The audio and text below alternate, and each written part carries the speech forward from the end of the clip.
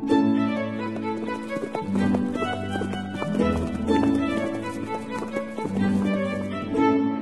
listening to Nick Luck Daily. This edition is brought to you by FitzDares, by the Racehorse Owners Association, and by Thoroughbred Racing Commentary's Global Rankings.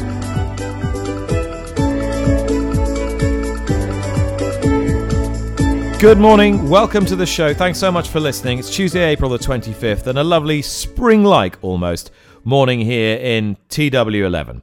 We take you around the racing world today. We take you to England, Ireland, France. We take you to New Zealand. We take you to the United States via Japan. And we also recognise that today in Australia, racing is in a state of mourning for the loss of jockey Dean Holland, about whom Jason Richardson spoke so movingly yesterday and again this morning on racing.com when it was announced that today's St Ledger meeting at Flemington would be postponed as a mark of respect.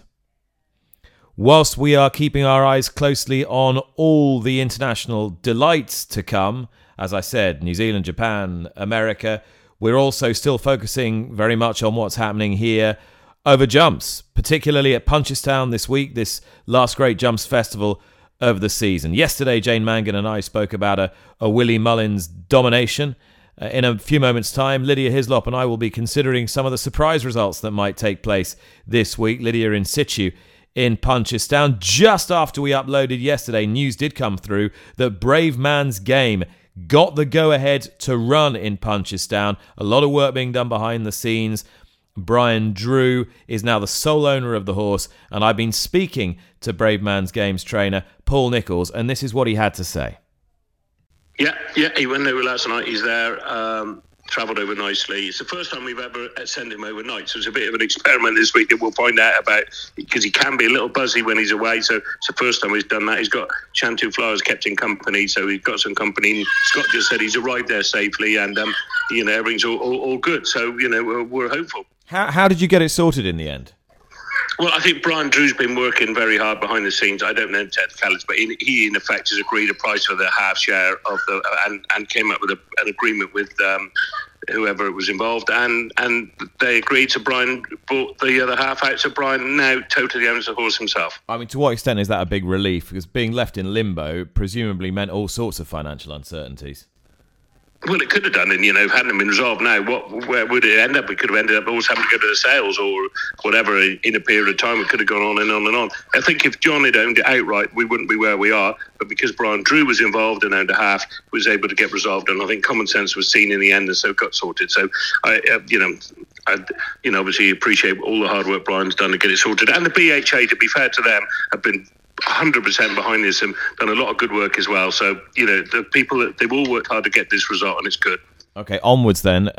How do you feel about the race itself? How do you feel about the likelihood of him getting closer to Galopin Des Champs on a different track, albeit in Galopin Des Champs' backyard?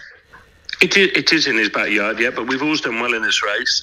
Won it 2 years ago with Clan, who obviously appreciated that track more so than Cheltenham. And I think the same with Bravemansgame is a bit less far. It's a right-handed track. It's not unlike Kempton, which suits Bravemansgame. So I think it's a different sort of scenario in a lot of ways. Obviously, Galopin Des Champs is very, very smart. But if Ruby was just going through the race, I think, with Lydia yesterday, and you can just see from halfway up the run in at Cheltenham, we'd probably just run out of stamina a fraction, against Galopin.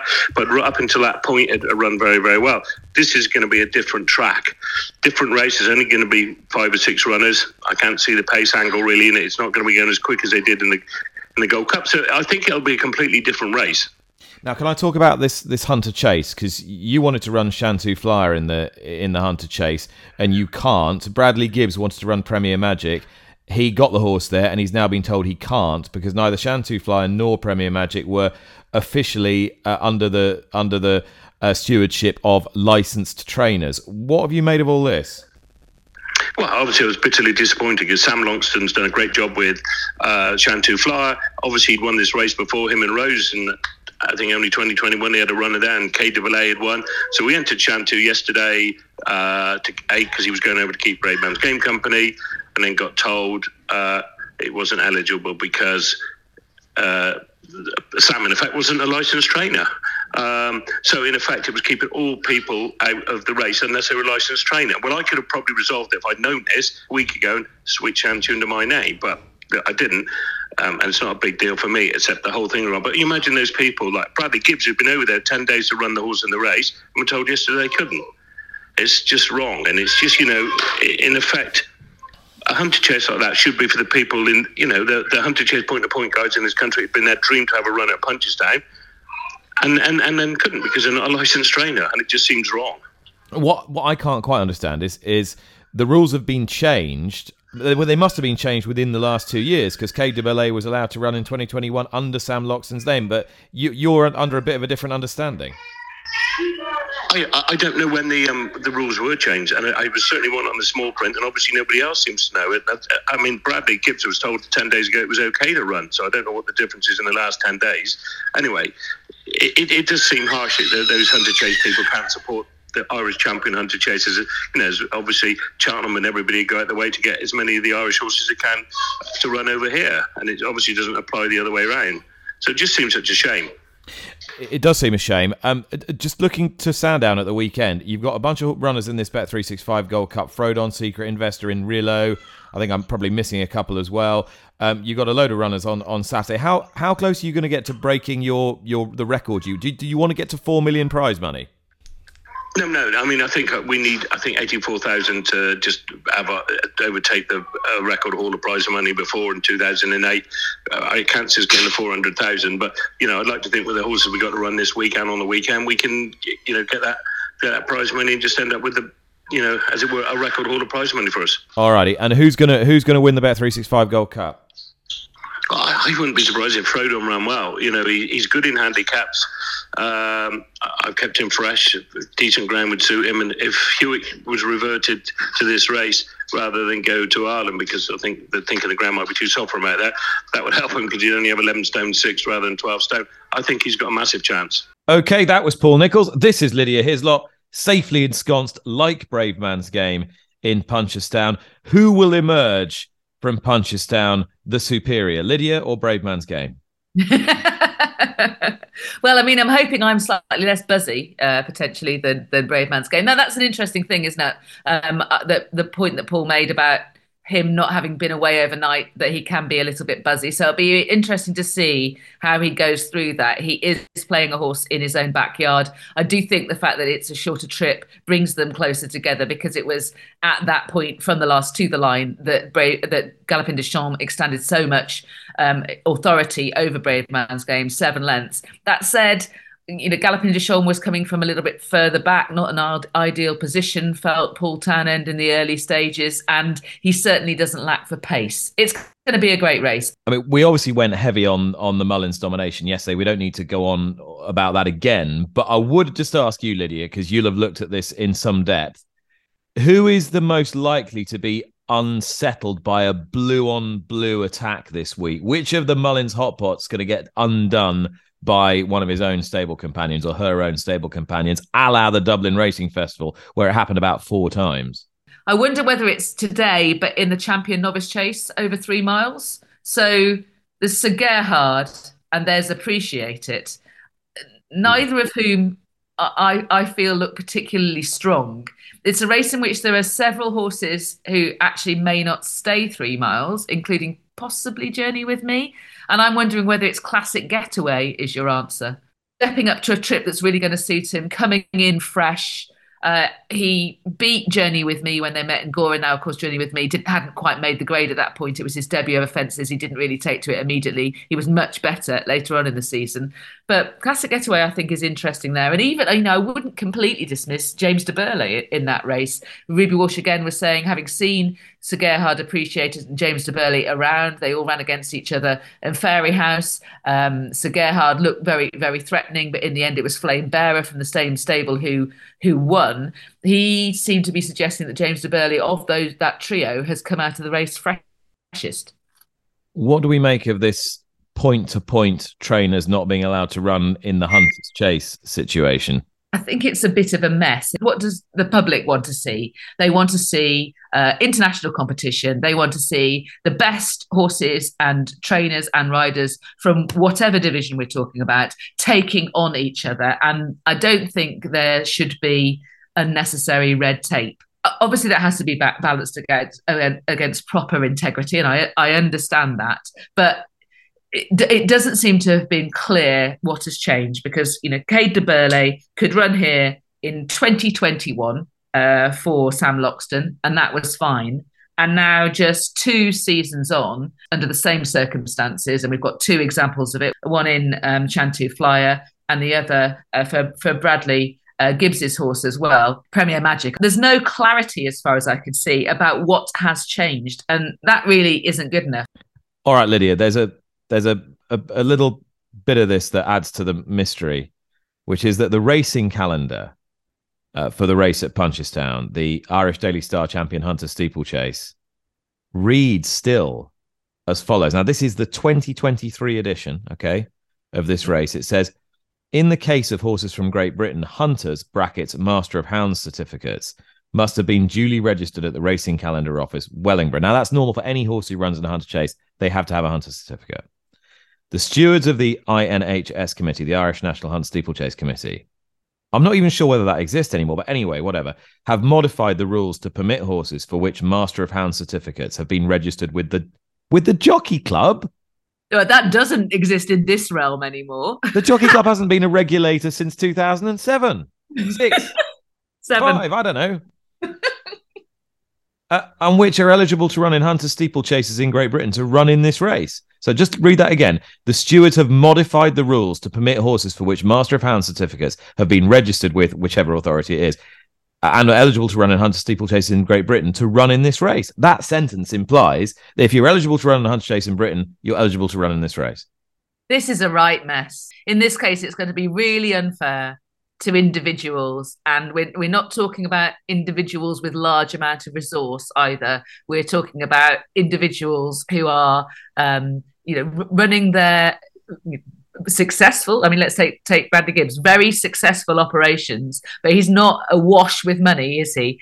And he will, this is a dream. He's realised a dream at Cheltenham. He wants to come over to Punchestown, and this is going to be crushed by extremely poor administration, extremely poor communications, and that just doesn't seem right to me.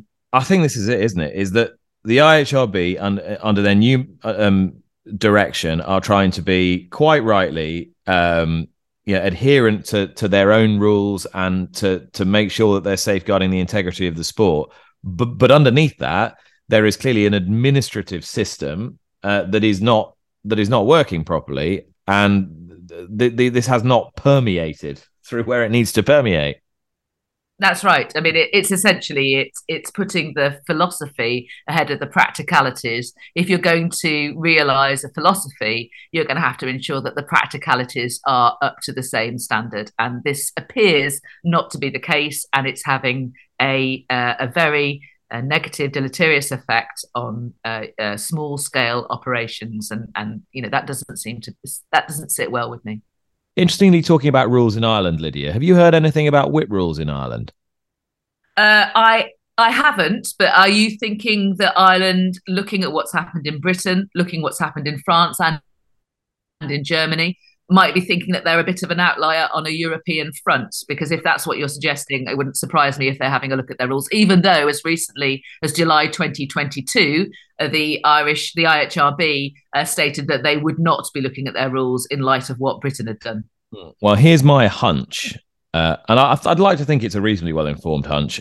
I think the rules will broadly stay the same, but the penalties will start to toughen up significantly in a bid to try and make them less of an outlier. What that's a step towards is anybody's guess, but that's what I think will happen. Right. Okay. I can see that. So might some people be suggesting that they're taking the more what some people might argue are the more palatable elements from a jockey perspective of the new British rules, and so increased penalties but not bringing in the sort of the more. Sorry, I've lost my thread entirely here. Sorry, Nick. Let me. No, I know exactly what you mean. Let me start again. Go on. Okay. So from that, I'm taking our island looking at Britain's rules and essentially deciding that they're going to cherry pick. I don't mean that pejoratively. The more palatable from a participant point of view, tightening up of the rules and leave aside those elements that have been more controversial.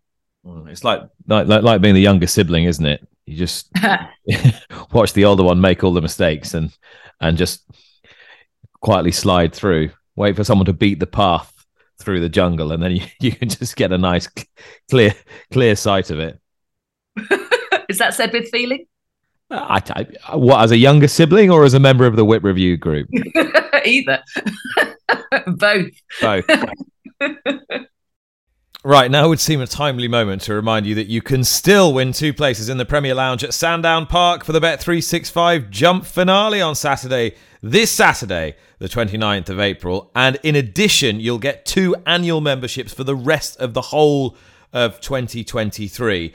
And you can find out a bit more about the Premier Lounge on the website. It's a great space, wonderful views, great food, 3-course meal, private table, and the whole lot, and your car parking as well thrown in. So you can still win those 2 places completely free and those members passes for the rest of the season. Just enter the competition. You just need to fill in your details, basically. thejockeyclub.co.uk/Nick Luck. Simple as that. jockeyclub.co.uk/Nick Luck. Just fill in your name into the ballot, and away we go for this Saturday. And I am joined now by the general manager at Sandown Park, Sarah Drabwell, to look ahead to this weekend. Sarah, one of my favourite meetings. You've got the best of the flat, the best of the jumps, albeit on separate days now, but loads to look forward to. How's it all shaping up? Oh, Nick, just a really, really exciting couple of days coming up. I mean, where do you get to see a Derby winner in Adayar, hopefully, and potentially the next Oaks winner from our fillies race, where you win and you're in, and then get to watch the best of the jumpers the following day. Really looking forward to seeing John Bon, and we've got some other fantastic horses. We've got Constitution Hill and Shishkin parading after the first race. So if you like racing in any format, we've got it for you going on at Sandown this Friday and this Saturday. We will also, just from a charity angle, be supporting dementia awareness and Alzheimer's this weekend. So on the Friday, we will be welcoming anyone who loves their racing but has found racing a little bit difficult to attend because they might be suffering from dementia or their other half is. We're welcoming you in on Friday. Just contact us and we'll make sure that you're looked after. And then on the Saturday, we'll be collecting to make sure we're really supporting that charity as well. So loads going on with the racing, and there's loads going on around the racing as well. Fantastic. Sarah, obviously, we've had protesters the last 2 weeks, Aintree and at Ayr. What preparations are Sandown taking to ensure that the meeting goes off safely? Yeah, I think whenever we plan any meeting at all, we plan for all eventualities, fires, fire alarms, whatever. And this meeting is no different. I think it's a really interesting situation in a world where technology should provide us the opportunity to speak more than ever. You're finding more and more people are becoming polarised with their own view. And the reality is we all need to work on the conversation. And I think that needs to start by us listening and making sure that we're open to conversation. But you are well prepared. Tickets are still available. Sandown this weekend for the Bet365 finale. The flat racing Adayar returning on Friday, and then the jumping John Bon and Co. plus a thrilling running of the Bet365 on Saturday. Sarah, thanks so much. No problem. Thanks, Nick. All right, Sarah Drabwell there, the general manager of Sandown Park, alive to the prospect of more protests, particularly given this is another high-profile staying chase on ITV for the 3rd consecutive week. So the momentum has been provided almost for Animal Rising by the way that the calendar is structured, Lydia. And given where most of those protesters emanate from geographically, it's a very easy place for them to get to, easier than Aintree, easier than Ayr, certainly. Definitely, that's definitely true. I feel like the course perimeter is maybe less porous than Aintree, which is over a vast area, certainly than Punchestown, ditto, and probably compared with Ayr as well. But I mean, one thing that's clearly happened since this has started going on from a practical perspective is that security costs, the cost of running a race meeting has suddenly gone sharply up, hasn't it? At a time where money is already tight and money into horse racing is something that has been long complained about. So, suddenly this has become a lot more expensive, and jump meetings are more expensive to put on in terms of maintenance and preparation and just putting on than flat meetings. So but of course Animal Rising have said that they're not necessarily merely targeting jump racing. They've got racing in their sites in general. There was a new post on their website quite recently about horse racing, which was a series of emotive non sequiturs, really. But as I've said, and as you've said, I think both of us agree that this should not become a polarising row. The idea that the things that they say that are completely misguided means that everything in horse racing's world is right and cosy, rosy, I think is wrong. And I think we should be restlessly self-critical. The sport of horse racing should be restlessly self-critical in trying to bring about improvements and therefore make it more reputationally and actually robust when extreme arguments are pressed against it. Yeah, that was, and you've made the point subsequently in your article, and we discussed this last week. I just don't want horse racing to bind itself to a political mast that it can't untie itself from. Do you know what I mean? So you align horse racing with a bunch of causes that are extreme or minority causes, then it's completely self-destructive.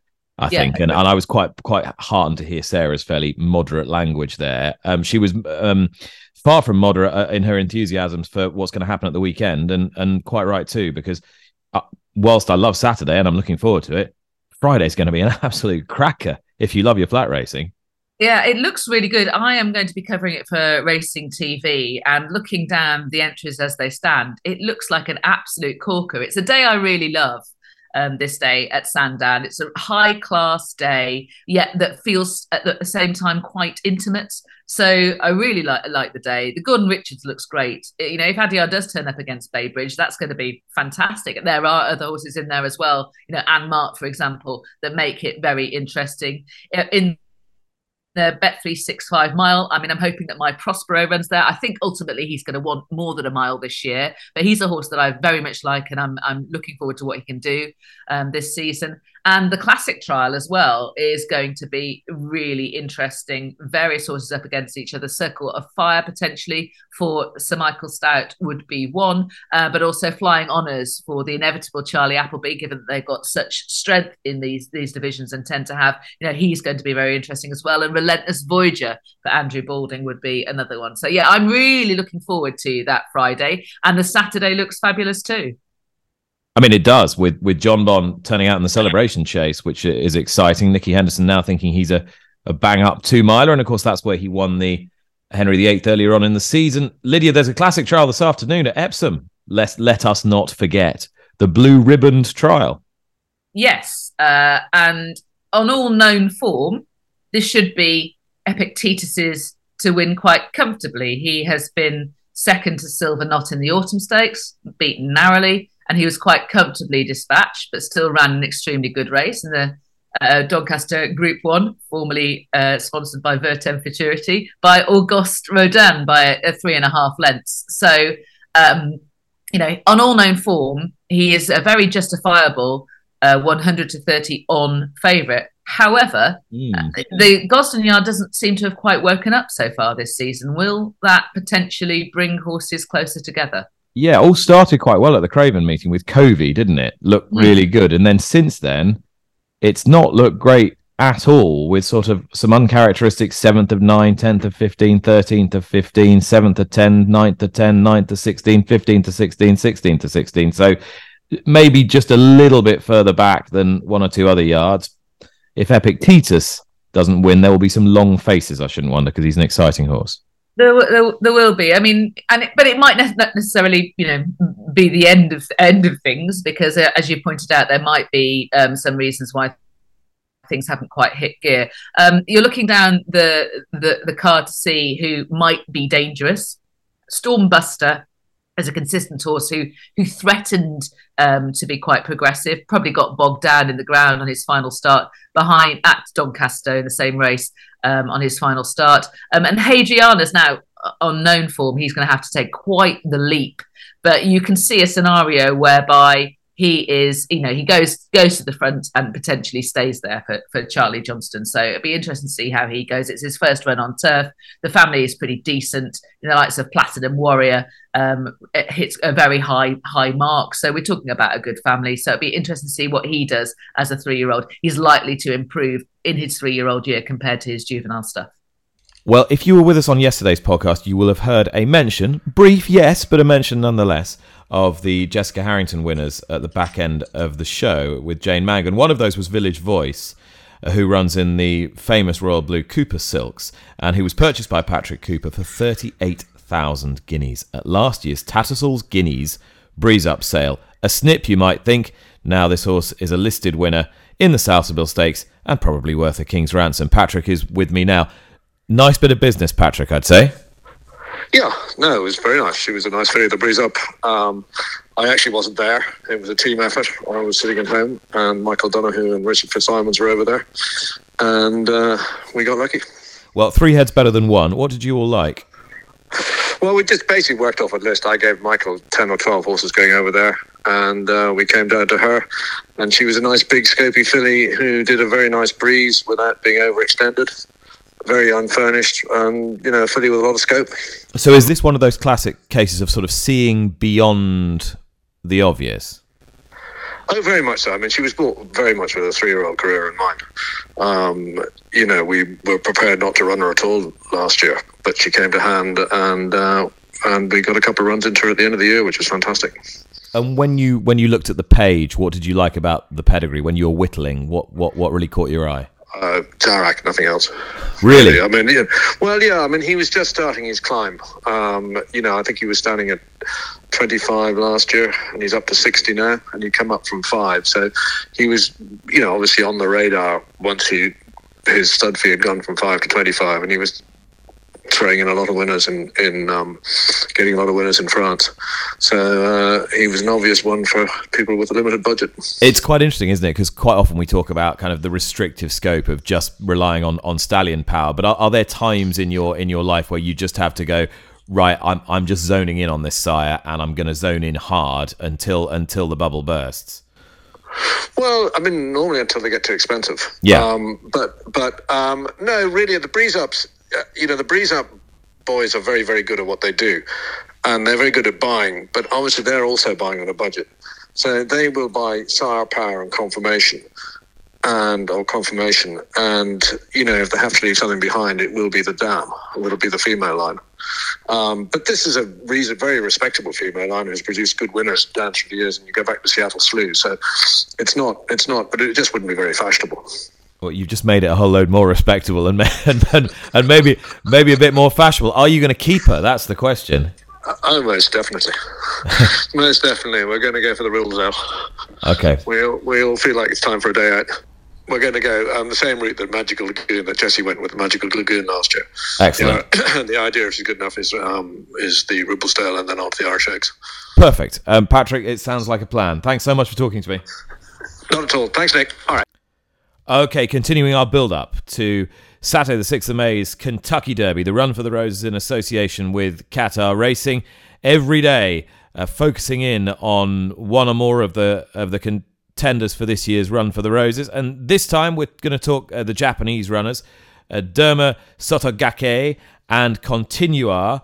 It looks as though Mandarin Hero will remain on the reserve list for the time being. Naohiro Goda, our friend from the Green Channel, joins us now. And Naohiro, every year Japan just inching closer and closer to some sort of respectability in the Kentucky Derby. This surely, particularly given Derma Sotogake's position in the betting as 4th favourite, must be your best chance yet. Yes, I think so, Nick. You know, his performance in Dubai, UAE Derby was really, really impressive. He won by 5.5 lengths, and his winning time was a very, very quick. Yes, I think, now Japan have a, the big chance to win the Kentucky Derby this year.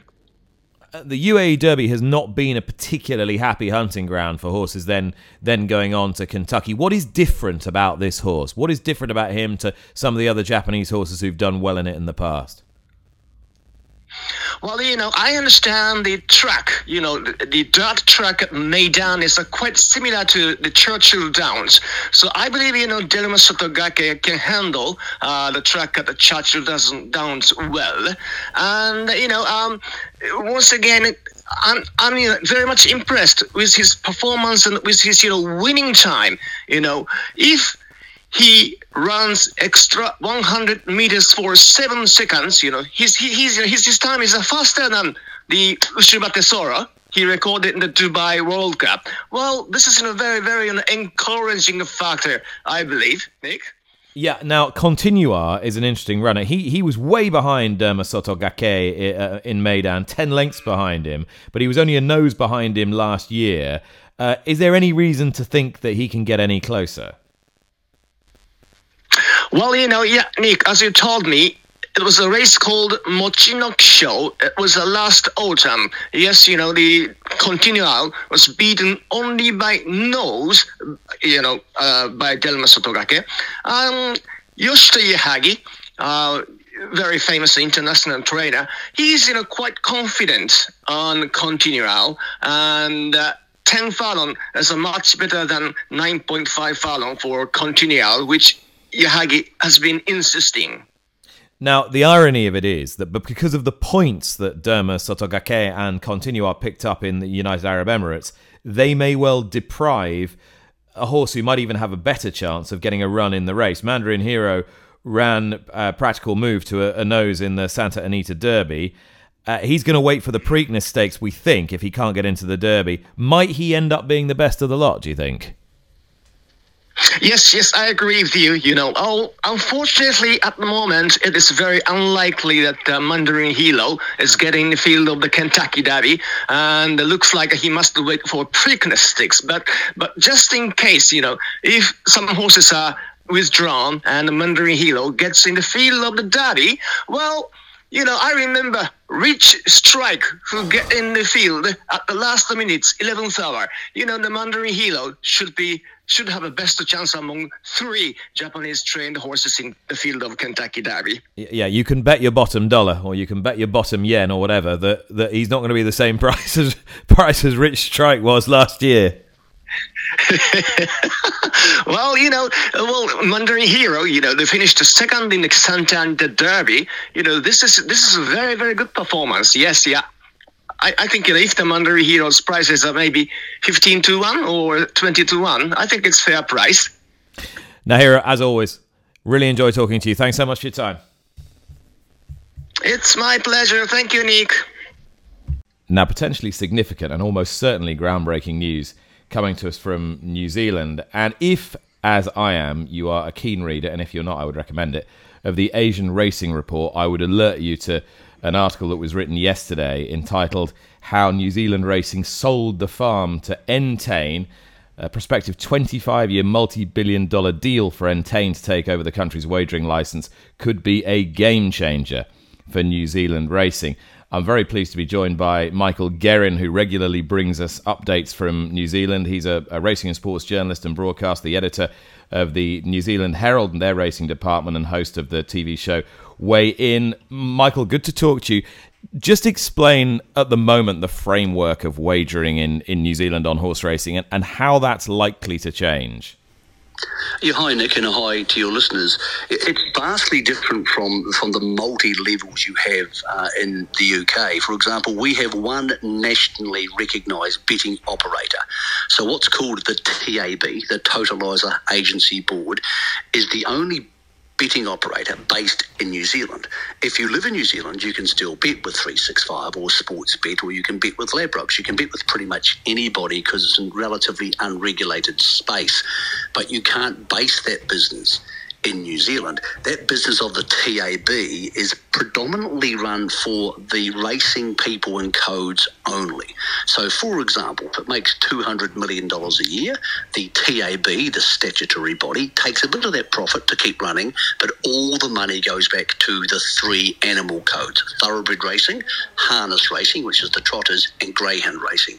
So an enormous amount of the money generated goes straight back to the actual racing industries. Therefore, the TAB doesn't have any shareholders, so their basic role is to be a clearing company for the money.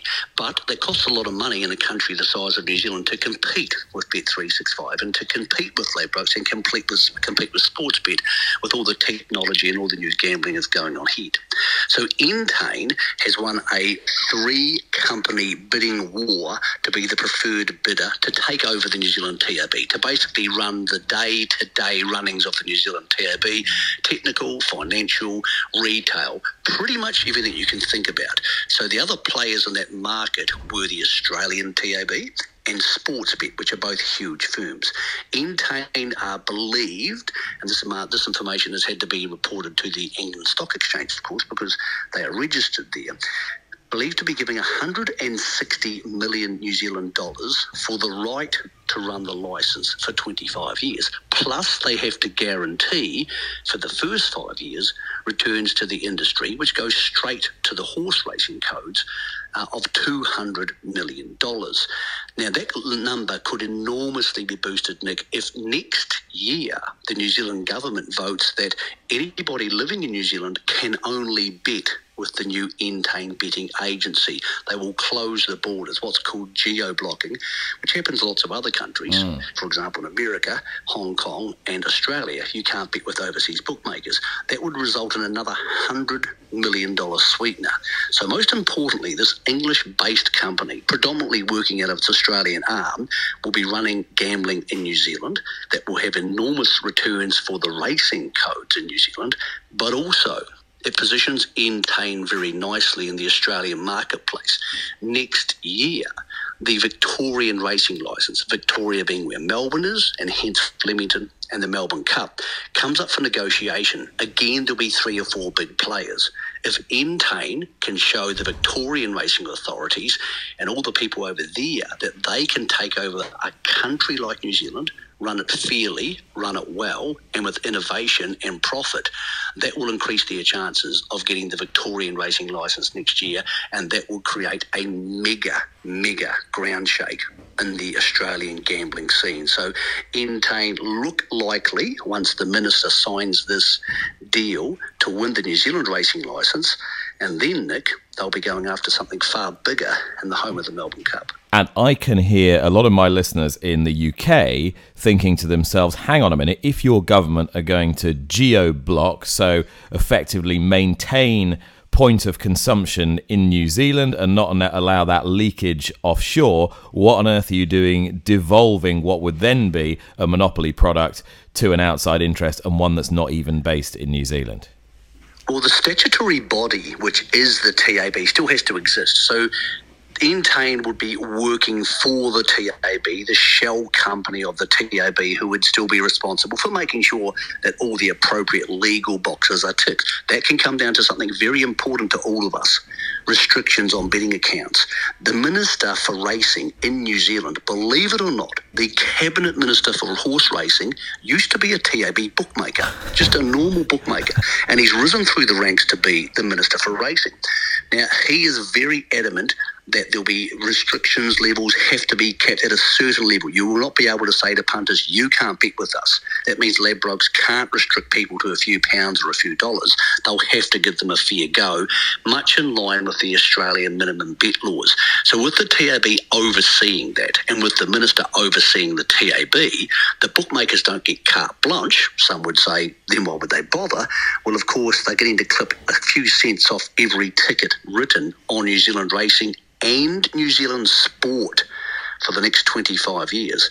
As you can imagine, that and the opportunity to show themselves up well before the Victorian licence is decided, this is a very inviting prospect for Entain as they look for market share in the Australasian market. Michael, thanks so much. Always a pleasure, Nick. That was Michael Guerin. I'm very grateful to him because I must confess my knowledge of the betting arena in New Zealand was almost nil, certainly negligible prior to that. Sounds quite interesting though, Lydia. It does. I mean, and like you, I feel the same way. So I have more questions than anything else. I can see in theory that in the short term, this could be very much to the benefit of increased prize money for the participants in New Zealand, meaning maybe that they don't feel quite under so much pressure to sell their better horses so soon. So it might be, certainly in the short term, a good thing. Clearly, it means that you can't put the genie back in the bottle. So if you're going to introduce an element of private companies into this, that this is a decision that you cross the Rubicon, essentially. I think what was said there was that there's a guaranteed return to the sports of racing, harness racing and greyhound racing for 5 years. My question would be, what happens next? And my observation would be that in the long term, when private companies get involved, it's always inevitably very good for their shareholders. And it can be less good for everyone else, i.e. the sport, punters, in the long term, especially when after everyone's got comfortable and got used to the idea and it seems to be running well, people forget why particular parameters might have been put in place when the deal was initially done.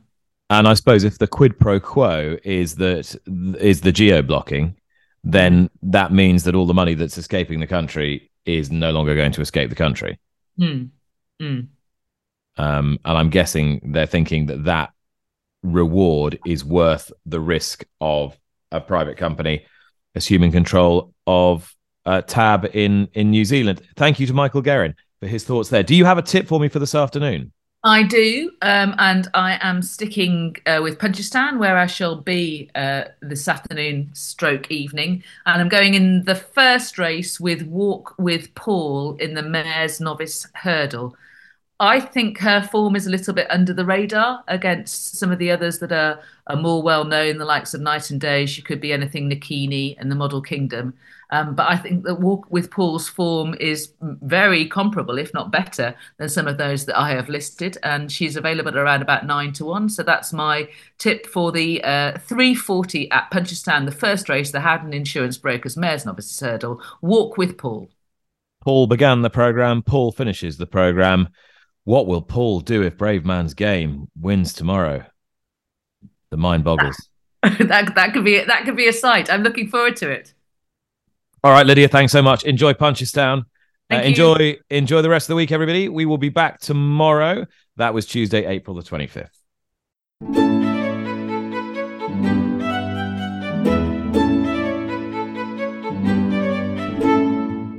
You've been listening to Nick Luck Daily, brought to you in association with FitzDares, the Racehorse Owners Association, and Thoroughbred Racing Commentary.